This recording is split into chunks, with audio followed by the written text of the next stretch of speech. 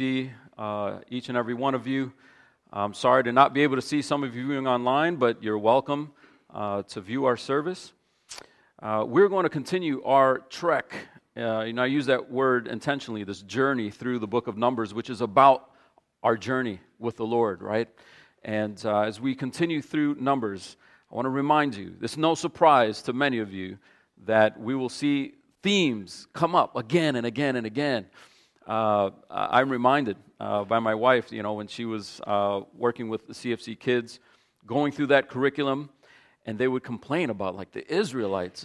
Why are they rebelling again? How are they doing the same thing again over and over again? And then the teachers reminding the kids, that's us. And so we need these reminders.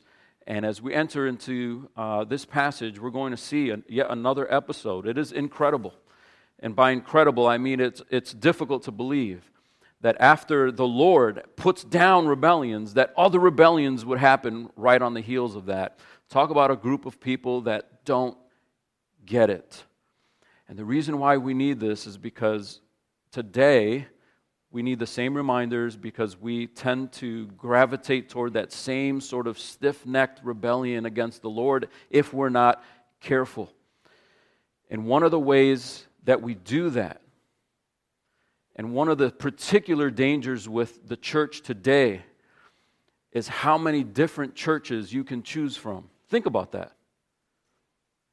There wouldn't have been this episode today if you could just, I'm not going to go part of this journey toward the promised land, I'm going to join this other group, and I'm going to march with them toward the promised land.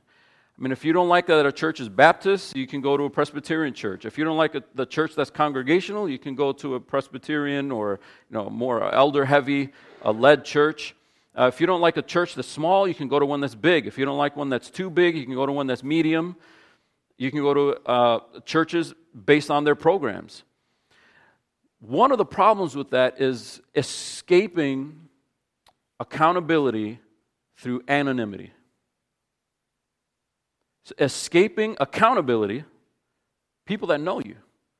They know your good stuff, but they know some of your bad stuff too, and they can call you out. Escape that by going to a place that's a little more anonymous. That can be because the church is much larger. It could be because the church is really focused on programs, not so much focused on people. But oftentimes, it's churches where the leadership is a little bit spineless. Because the leadership is more concerned gathering people for numbers than they are calling people out for stuff. Now, what I'm proposing to you is that the kind of church you want to be a part of is the kind of church that'll put you out. Is that counterintuitive? Why would I want to be a part of a church that could or would, in certain circumstances, tell me you're out? Well, we do this in every other sphere. Right? If any of you have ever been a part of a sports team, was it a sports team where you just walked on and told the coach, hey, I'm in? Well, Tuesday and Thursday is practice. Yeah, I can't really make practice, but I expect my jersey to be hanging in the locker next week. I mean, with that's funny, right? That's crazy. Well, we worship sports, but when it comes to church, it's like, how dare you tell me I don't belong? Now, what we're going to see in the book of Numbers is that everybody doesn't make it to the promised land. And God in His mercy doesn't just wait till they get to the promised land and then go, surprise, some of y'all really weren't part of the group, get out. Along the way, in the journey, God reveals some people are not in. Some people are actually out. And it's not God playing favorites. It's not God just being sort of random, right? God is demonstrating that some people are along for the goodies, they're along for the milk and honey, they're along for the journey, but they're not along for what this is really about, a relationship with me. And when that gets exposed, the leadership for the journey needs to have the spine and the backbone to make that clear. Now, some churches are all spine and backbone and no heart. Those are the bully pastors. They'll love passages like this. Do what I say, do it how I want, and they're on a power trip. That's not right either. But we can become so disillusioned with that sort of bullying, heavy-handed, despotic, dictatorial style of pastoring or leadership in a church that we gravitate to a dangerous opposite extreme where there really is no accountability. We just show up and, hey, everybody's a part of the team. Especially in today's culture, everybody gets a trophy. It's the Oprah Winfrey religion. You get a pass, you get a pass, everybody gets a pass. We're not going to call anybody out on everything. Everybody just gets gifts. Everybody just gets applauded, and you do you. But turn with me to the book of Numbers, a book that oftentimes is skipped, I don't think just because of the repetition, but because of what is repeated. And it's this difficult idea, it's this difficult concept of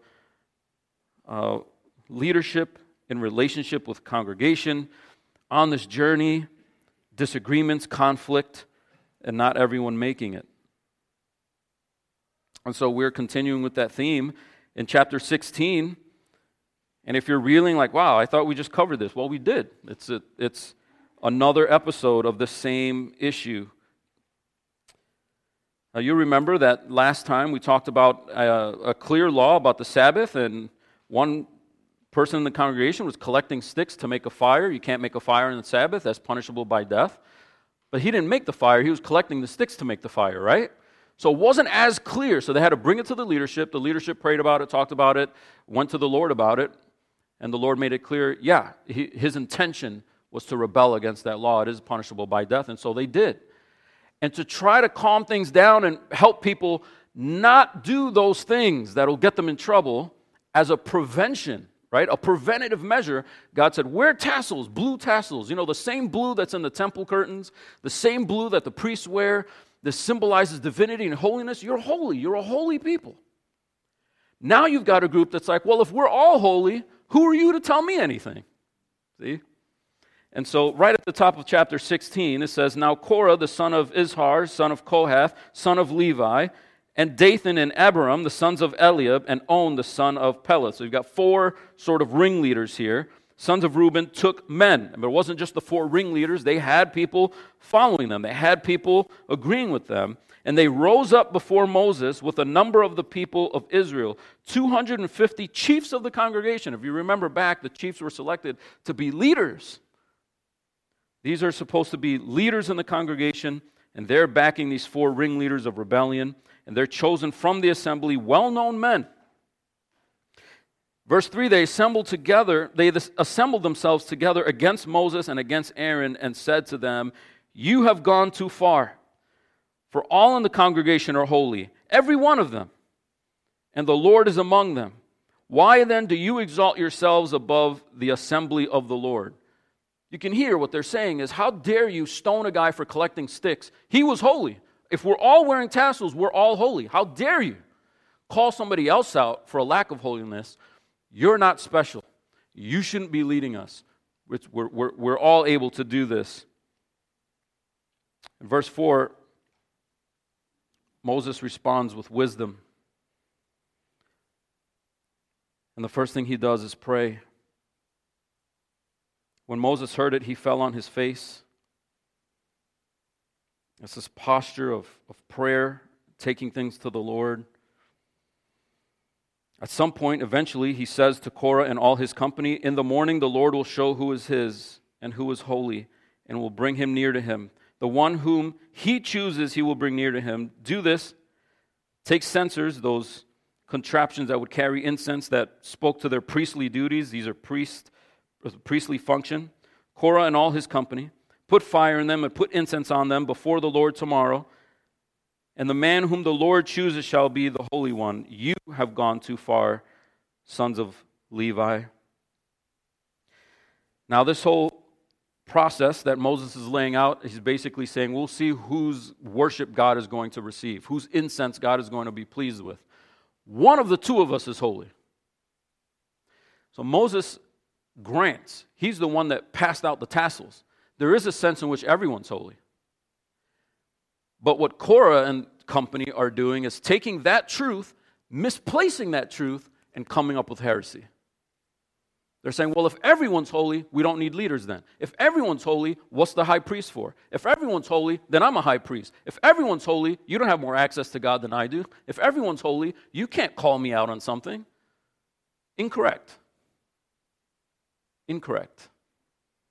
There's a sense in which everyone's holy, but God organizes His people. There's structure and there's organization. You hear this today when people tell you, I really love Jesus, I just hate organized religion. Guess what? You hate the person who organized it, and that's Jesus. The church wasn't invented by a group of people in the 1400s. Like, you know what? Let's have an assembly. And like some people that dedicate themselves to preaching and laboring and teaching, and other people that are more like marketplace and they're employees and they don't have the time to do that much homework in the text, but some will have the time, and let's support them financially to have that time. And how about we have something, let's call them elders. Christians didn't invent that. That was given to them. And so to love Jesus is to love what He's organized and what He's structured. Can those structures abuse power? Yes. But if you dumped everything in your life that was ever abused, you'd be left with nothing else. This mechanic ripped you off, I'm not using a car anymore. No, you recognize you need a car in this day and age. You find a better mechanic. And so let's not slough off the things that God made that are good just because sometimes they're misused. But in this case, the excuse is this bit of theology, this bit of doctrine, and telling Moses, if we are all standing on even ground and you try to elevate yourself by leading us, telling us what to do, saying who's in, who's out, stone this guy, don't stone that person, then you've gone too far. Literally, the Hebrew says you have too much for yourself. You're taking on too much for yourself. You're biting off more than you can chew. You're trying to make decisions that are above your rank. And then it sounds petty when you first look at it, and Moses is like, no, you've gone too far. It sounds like kids arguing in the house. No, you. And they just throw it right back. But he's saying, no. Actually, you think I'm going too far, but your status here, what you already have, your presence in the congregation, your access to manna, your access to to live around this tent, your privilege of having God dwell in the midst of your assembly, that's too much for you. In other words, Moses is saying, you shouldn't be here. You shouldn't be here. And God is going to make that clear. And so they get ready for a confrontation to try to make that clear. He prays, he's discerning. He establishes that, yes, one of us is wrong. There is a right and wrong here. Moses' tactic is not, well, let's just all get along, because if we lose these people, we lose 250 people. If we lose 250 people, now we really can't face off with the people in the land. There's an in, there's an out. There's people that make the team and people that don't. And so I want you to realize as well, as we press into this passage, that this was not a clear issue in the beginning.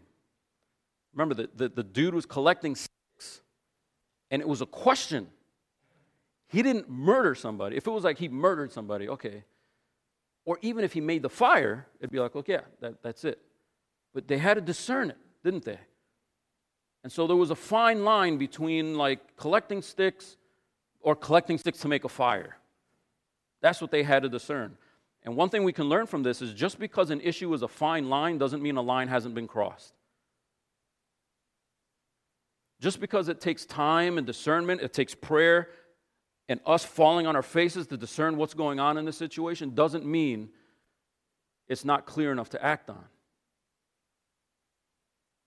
And so a fine line can be a firm line as long as it's clear. And I'll also say this, churches shouldn't act on what we call church discipline, the inness and the outness of the group, on something that isn't clear. It does need to be clear. Even if it takes time to get that clarity, there does need to be clarity. And that protects leadership and the congregation from sort of playing favorites or making up rules, right? It does need to be clear. But just because it takes work to get that clarity doesn't mean you can't take action. That's what happened in this passage. Now Moses explains what's going to go down here.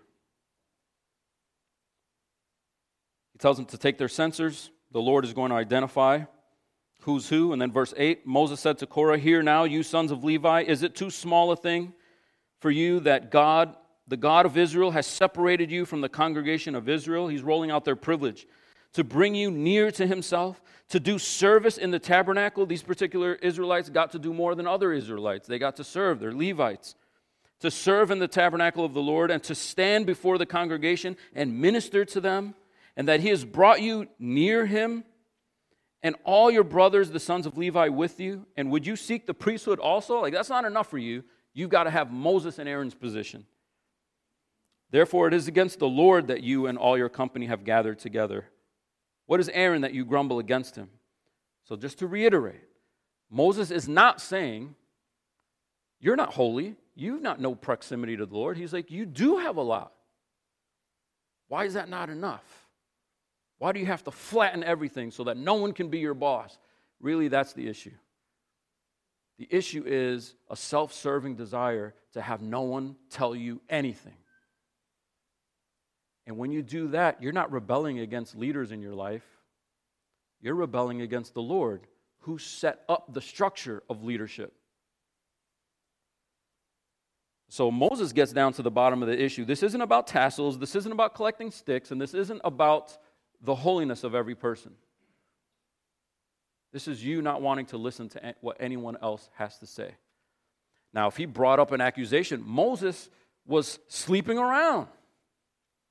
He cheated on Zipporah. See, now that's an issue we can take care of, but it's not. It's, I don't want to be told anything. Well, how do we make that excuse? Well, the tassels. Yeah, that evens everything out. It's not legit. Legit concerns should be brought to the assembly. And if they are legit, those leaders should not be in leadership. That needs to be a part of the structure as well. But in this case, it's not legit. And it's not an accusation against Moses and Aaron. It's taking a piece of theology and trying to make it so that we excuse what the Lord has made clear about how he structures and organizes his assembly to make it all the way into the land. You need the assembly, just like they needed the assembly. Beginning in verse 12, Moses comes up against what is typical of rebels even today. And when you call them out and you want to meet and have a confrontation, they don't want to meet. I've only been here for 14 years. I've only been pastoring really for 16 years. A telltale sign that someone is not concerned for what's best for the church, not concerned for what the Bible actually has to say, not concerned of making things better. They just want their way or the highway is when they refuse to meet. Well, let's meet and talk about it. Nah.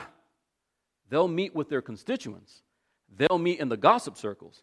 They'll talk to other people and try to round up other people to rebel with them. But let's sit and talk about the Bible? No. That's a bad sign. Let's go before the Lord and see who's right. I'm not going to kill you, right? We're going to sit down. We're going to talk about this. And when we can do that, things tend to go well.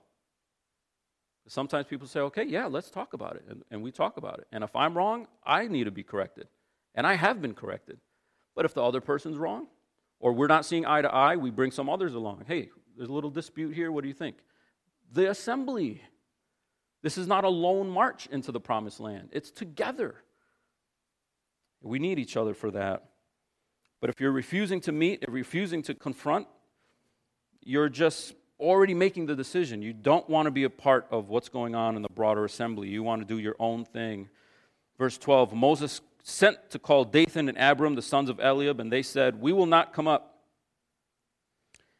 And they turned Moses' words back on him. Is it a small thing that you have brought us up out of a land flowing with milk and honey to kill us in the wilderness, that you must also make yourself a prince over us? Well, that's where they're wrong. He didn't make himself one. I do try to counsel students going through seminary. If they're not a part of a church and they're not a part of a congregation, and they say, I'm called to ministry, I'm like, who says who? You woke up one morning and you're called to ministry? You need the assembly affirmation, brother or sister. We don't get to just say, I'm taking leadership. You need affirmation from the church. Now, whether you call it official ordination from a denomination, great. I like that. But none of this, I get to do what I want because I said so, because I had a dream last night, because I feel really charged up today. Moses did not make himself prince. And he says, they said in verse 14, moreover, you have not brought us into a land flowing with milk and honey, nor given us inheritance of fields and vineyards. Will you put out the eyes of these men? We will not come up. Why did they say, would you gouge out the eyes of these people? They're basically saying, do you think we're blind? Do you think we're dumb? We can't see what you're doing? You brought us out of this beautiful place, brought us into this ugly place, promising another beautiful place, and we've not gotten in there yet. Now, what's the truth? They'd be in that beautiful place were it not for rebellion, right? But they're continuing with the rebellion. It's their fault. But they're blaming it on Moses. So another telltale sign is the blame shifting. Now, you all know that. The blame shifting that kills unity and obscures honesty. It's not truth. They've convinced themselves that Moses is something that Moses is not. And it's not because they hate Moses per se, it's because they don't want to be led.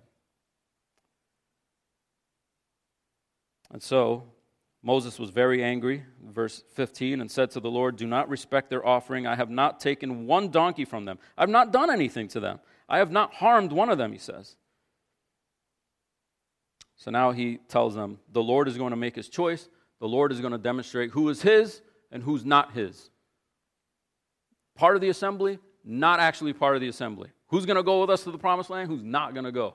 Who is holy? Who actually is unholy here? So he draws a line. So let's read the rest of this passage up to 35 to see how this goes, and then we'll apply it to our lives today.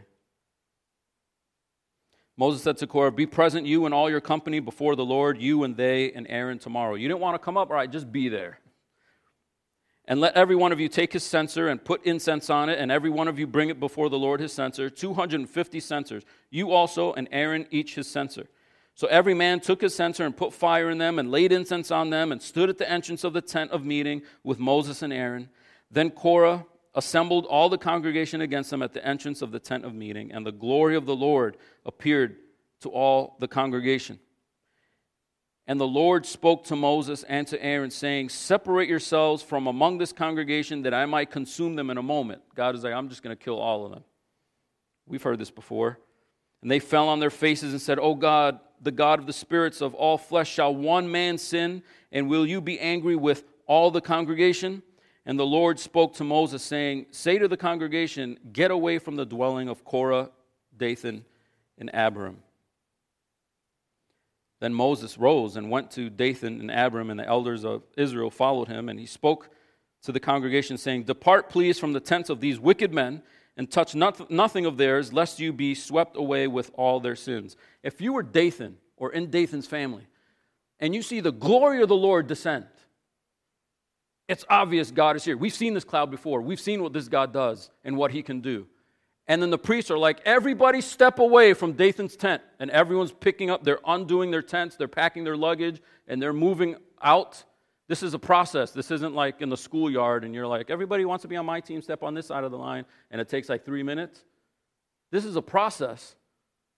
What would you do? I'd be like, I'm sorry, I don't know what's coming. They just stand there because they're resolute in their rebellion. That's amazing. How stiff-necked we can get sometimes when we just don't want to bend or budge.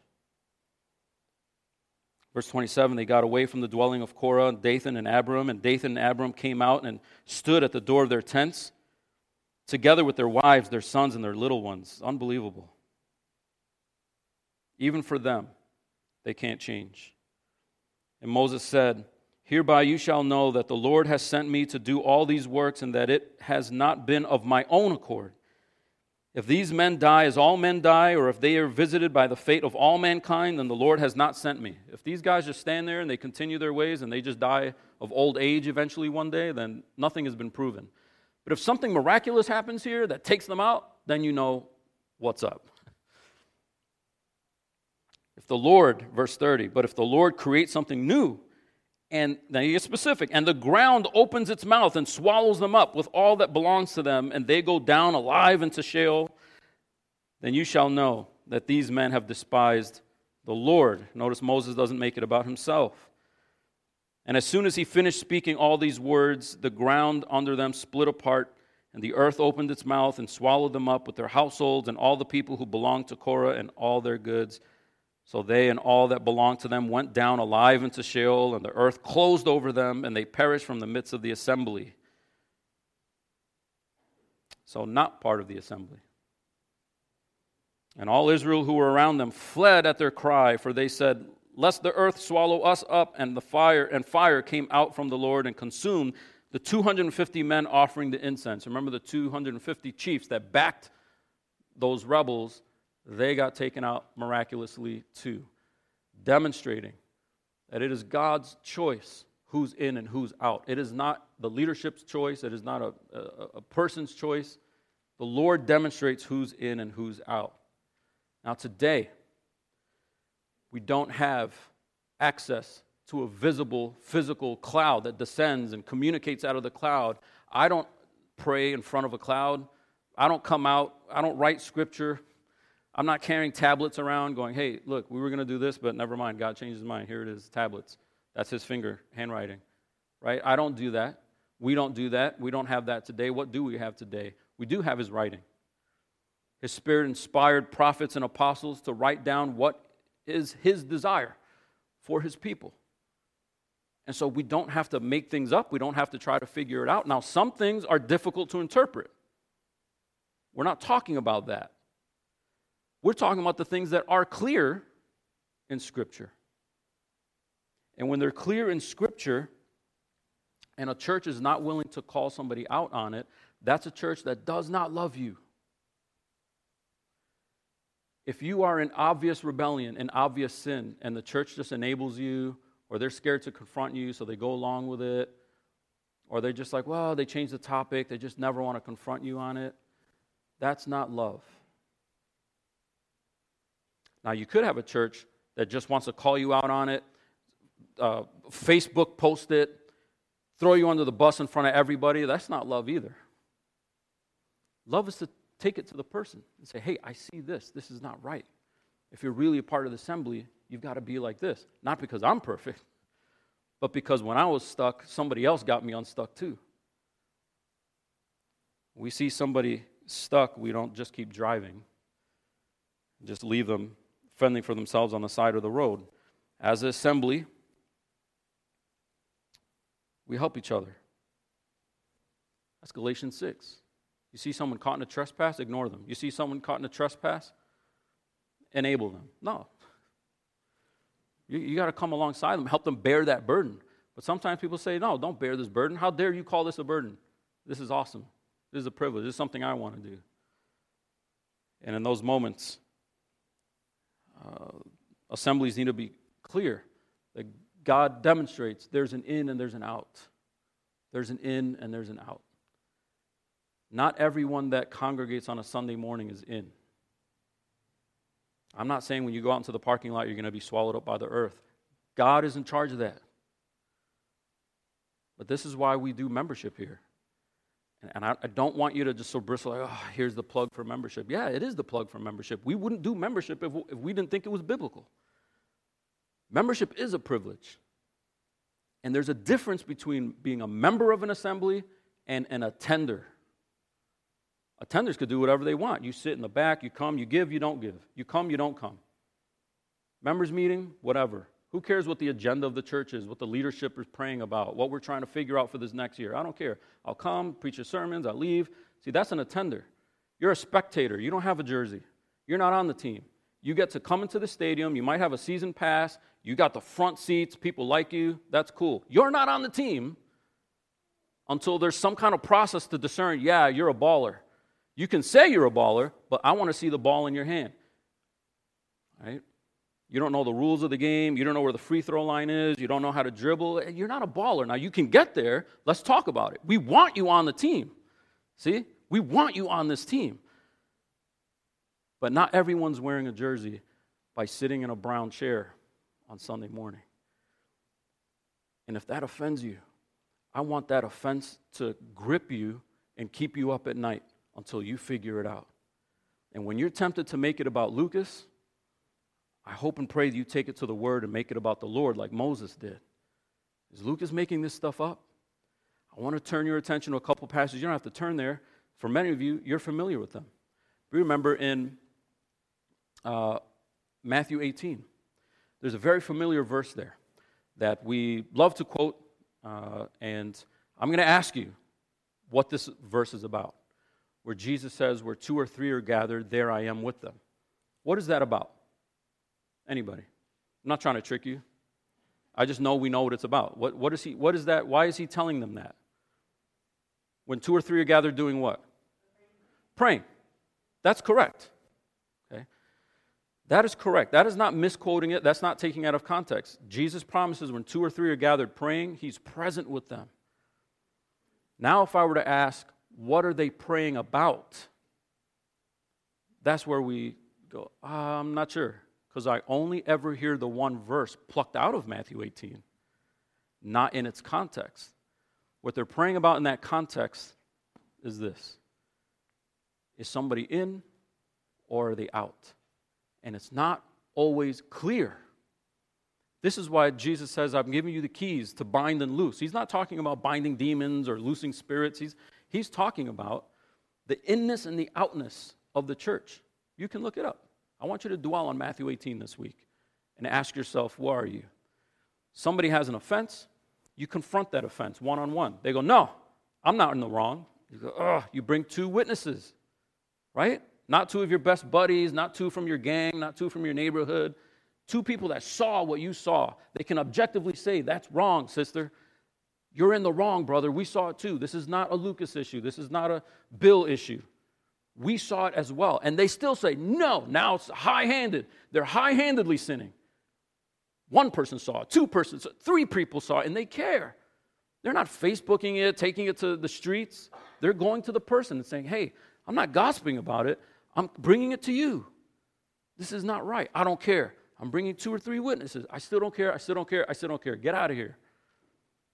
Then you take it to the church. Now, if there's no organization, what's the church? I hope your church is not your group me chat from friends throughout your life. That's not church. That's friendships. Churches have elders. Churches take communion. Churches baptize. There is structure to it. And you have a lot of options. Presbyterian structure, Baptist, Episcopal. There's lots of different ways for that structure to manifest itself in a church. But it can't be structureless. You take it to the church. Now, if they still don't listen to the church is telling the person, you cannot sleep with someone that's not your wife. And if you think that conversation has never had to happen in churches, you've not been around churches very long. Something that obvious. You've got to look someone in the face and be like, you know this is wrong. They'll invent their own theology, just like they did. Well, God wants me to be happy. He does want you to be happy. Stop sleeping with someone that's not your wife and have a happy... You think divorce is going to lead to happiness? No, of course not. But they can't hear it. They make up their own theology. 1 person confronts them. They don't want it. 2 witnesses come along. They still don't want it. The church weighs in on them and say, brother, you're wrong. And they still don't want it. Then the church has to tell them, you're not a brother. Because Jesus tells the disciples, if you confront them and you win them, you've won your brother. They are a brother. And you kept them. And you snatched them out of the fire, right? But if they resist it, you don't go, well, everybody's a brother, you're a brother, I'm a brother, we all wear tassels. No. Some people wear the tassels. Some people shouldn't be wearing the tassels. Some people get the jersey. Some people are still in the stands. And we don't just pass jerseys out willy-nilly and everyone's running up and down the court. It's 5-on-5. Wait, it's 8-on-5? No. We don't have refs here. No, organization. You know it's good. You know it's right. And it's good not just because it's right. It's good for you. It's good for us to have parents that tell you when you're wrong as a child. Because if they don't, you grow up doing whatever you want. And that is a destructive life. We see our teachers today frustrated beyond all belief. Now, some teachers took it too far, right? Sticking kids in the chokey, slapping kids, right? Like, have teachers taken it too far? Yes, but now teachers can't do anything. You can't say stop. You can't say something's wrong. All you have is trophies under your desk now. You got to just pass them out. And hopefully if you trophy them enough, they'll be like, okay, you're cool. They hate you.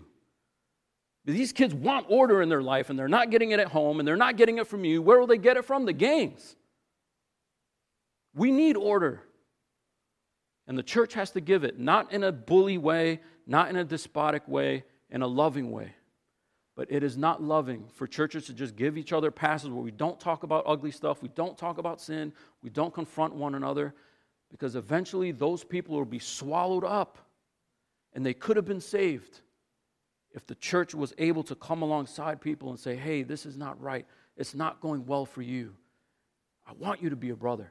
I want you to be a sister, but you can't do it like this. And the goal of it, the goal of church discipline is never to put somebody out. The goal of church discipline is to rescue and restore. I've heard pastors ask the question, which sins are disciplinable sins? In other words, which sins are the ones where you go, hey, you're out? And then other sins where you're like, I know, I do it, you do it. Just try to not do it too publicly. I don't know what the reasoning would be. And what I try to propose is, I don't think it's about the kind of sin. It's about whether they repent over the sin or not. Theoretically, you could have somebody, they're cheating on their spouse. They're caught. They're confronted. It doesn't even go to phase 2. One person, as soon as they're confronted, they break down, they repent. And you can't measure it just by tears. I've seen tears, and they mean nothing. I've seen not tears and a total changed life. It's not about whether someone's crying, but they're repentant. We don't kick them out of membership. They repented. And we don't go, well, that was a weighty sin. They need to be out of membership for a month. They repented. Now, what happens when you repent and ask God for forgiveness? Does he hold it off for a month? It's granted. This is why when we do confession assurance, we follow up confession quickly with assurance. So you know, if you confess, God forgives.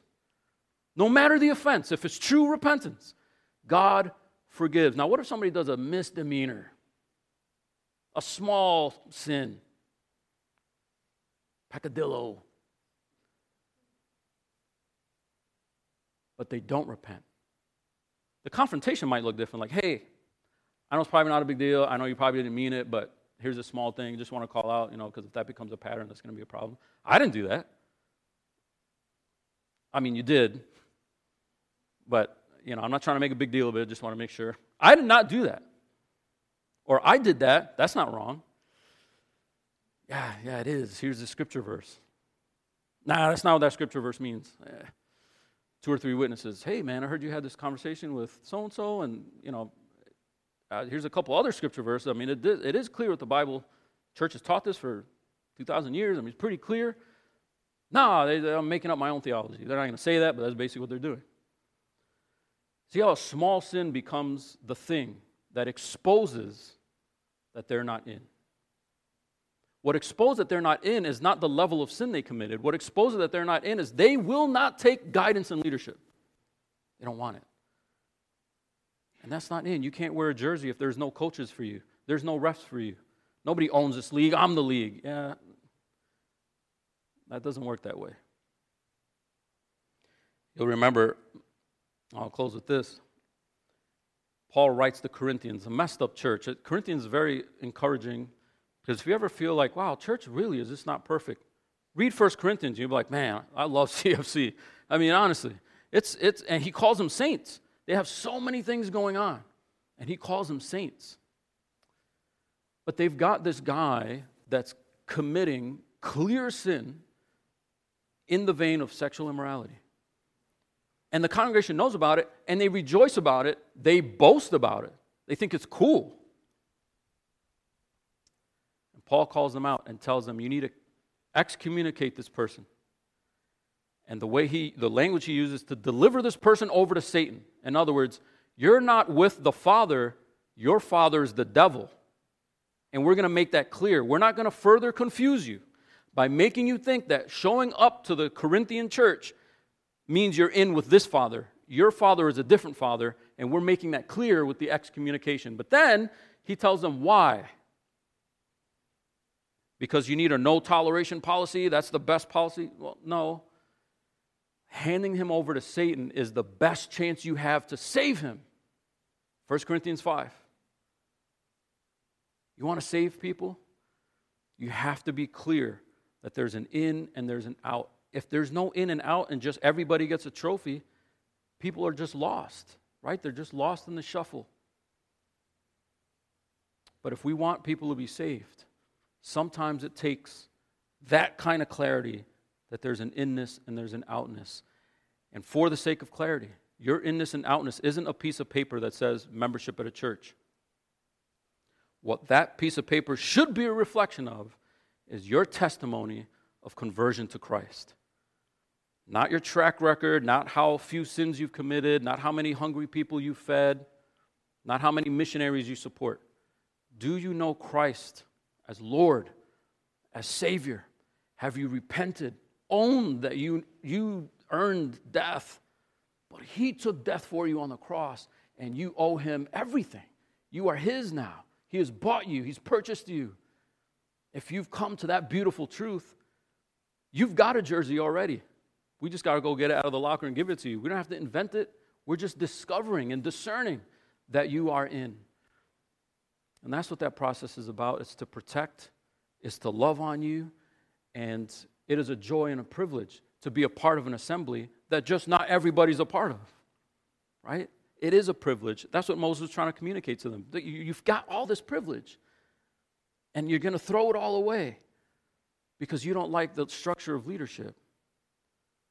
And they lost it. They lost it.